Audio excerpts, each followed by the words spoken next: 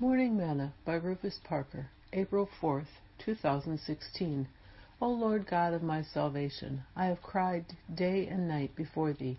Let my prayer come before thee. Incline thine ear unto my cry.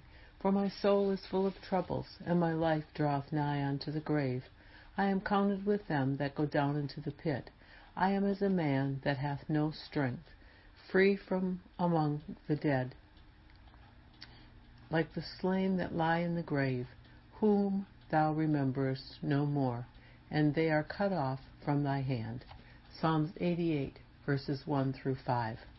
Today's morsel.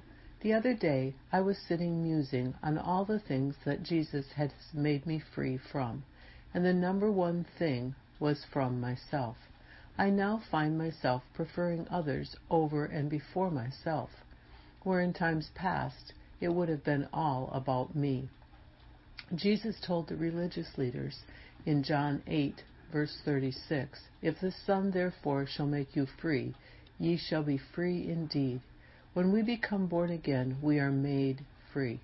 We become new creatures in Christ. Therefore, those who are not new creatures are still dead spiritually, and we are free among them. So, what do we do with this new given freedom? Yes, we work to keep ourselves free and not become entangled with the yokes of bondage again to fear, as written in Galatians 5, verse 1. But now we must go seeking to make those who are dead spiritually free by sharing the truth of God's Word with them.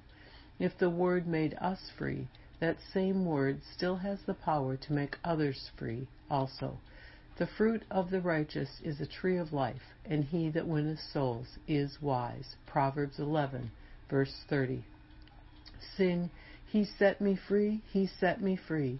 He broke the bonds of prison for me. I'm glory bound my Jesus to see. For glory to God, He set me free. Thought for today. If the Son therefore shall make you free, ye shall be free indeed. John 8, verse 36.